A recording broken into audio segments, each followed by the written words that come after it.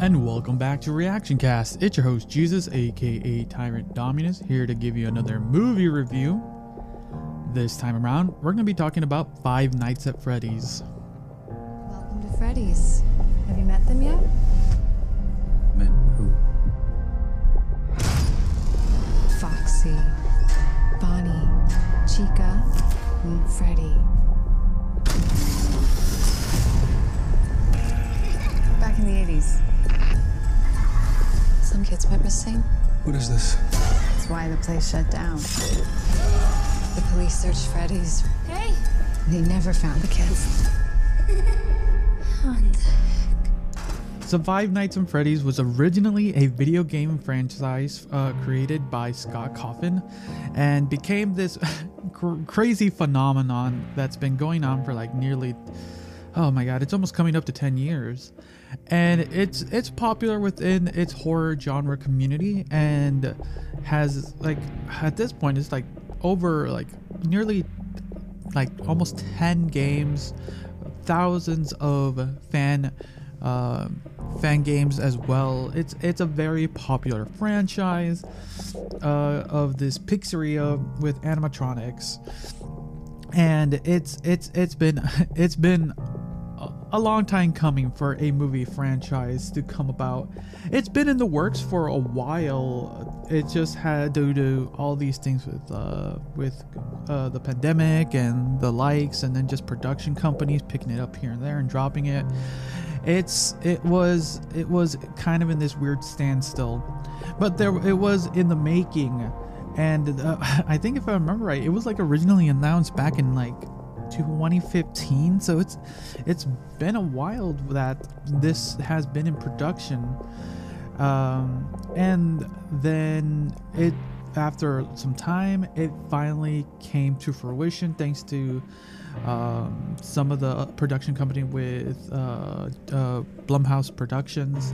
You know, I really enjoy that production company when it comes to producing these kind of, I personally would consider them like almost B-rated horror films. Like they have some good films, I'm not gonna deny that, but when it comes to Blumhouse films, I'm like, I have an idea what I'm getting myself into. More than likely I will be pleased with what I get, and then mixing that in with a franchise that I have some level of understanding to it. Like, trust me, the storyline for Five Nights at Freddy is way convoluted due to everything that's happening. So how well did they adapt it? That's the real question. And how was the casting in all this? So for the most part, they, as far as for the general audience, contextually, we have our main character of Mike, who is played by Josh Hutcherson. I haven't seen him in a while, so it was good to see him back on the stage, or on the big screen, I mean, taking full center stage here, and just kind of seeing him. I don't know, he's probably doing some stuff, but I personally have not seen him. But he did a good role as Mike, as the older brother to Abby, played by Piper Rubio. I think that's how you pronounce her name. I'm really bad with last names. As the little sister, these two who are kind of trying to make do with kind of the situation they do. Mike gets into an incident where he loses his job and needs to find another job, and the only other job he's able to acquire is a security guard, or a night security guard specifically, at an abandoned pizzeria known as Five Nights at Freddy's, or Freddy Fazbear Pizzeria.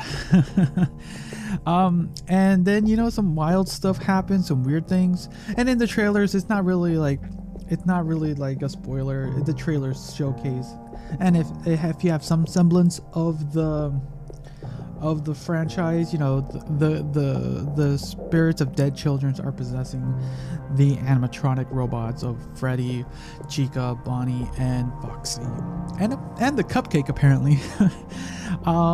And you get this interesting thing. The animatronics they did were really good.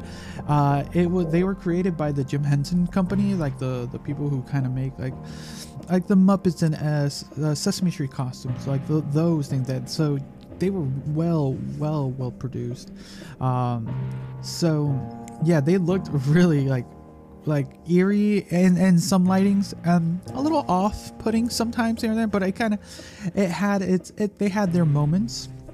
The plot itself of Mike kind of trying to basically kind of survive, figure out kind of what the heck is happening in this pizzeria, and kind of dealing with his own trauma. And yeah, there's a lot that's happening in this film. It's like just shy of 2 hours. That's the other thing. And I felt the pacing of the film was not off, but at times it just kind of lingered a little too long here and there. Some of the fun Easter eggs for kind of the more for some of the more people who are in the community of Five Nights at Freddy's. There were a lot of fun cameos. There were a lot of fun references here and there, which were like, oh, that's cool. I like that.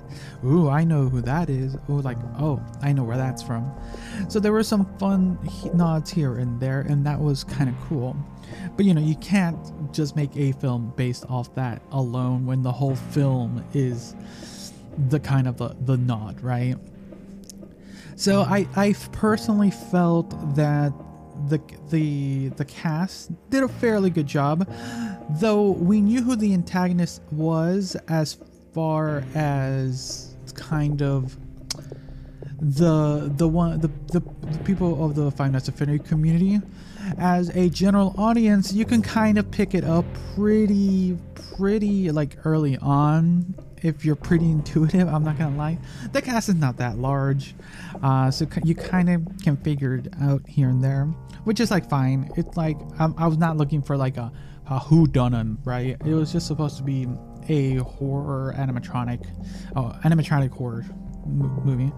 There are a few little jump scares because it's kind of that's what the ploy of Five Nights at Freddy's, some jump scares. I think at most this one kind of lingered in more of the definitely on more of the childish horror side, which is it kind of derived from there with a splash of what I would consider adult horror. Definitely definitely there was some like scenes where like, holy shit. Oh god, that's bad. Whoa. But it was, for an adaptation for this film, I would say they did a fairly good job, and with kind of the direction they chose to take with it, and the way they kind of did this version of the story, and kind of how they handled not only Mike's character, Abby's character, and kind of how they were trying to portray the story of Mike trying to basically handle the situation with his sister having this night job where there are like animatronics trying to kill him, and with there's a couple interesting turns in this film that are like, whoa, I did not foresee that. That is okay. Where is this going? And that one threw me off a little bit. Definitely the soundscape, the audio, and the soundtrack they used. It's like very 80s themed because it's it's the pizzeria closed back down in the 80s. So I'm like, okay, I see where you're going. So there's some fun music there, and I enjoyed them.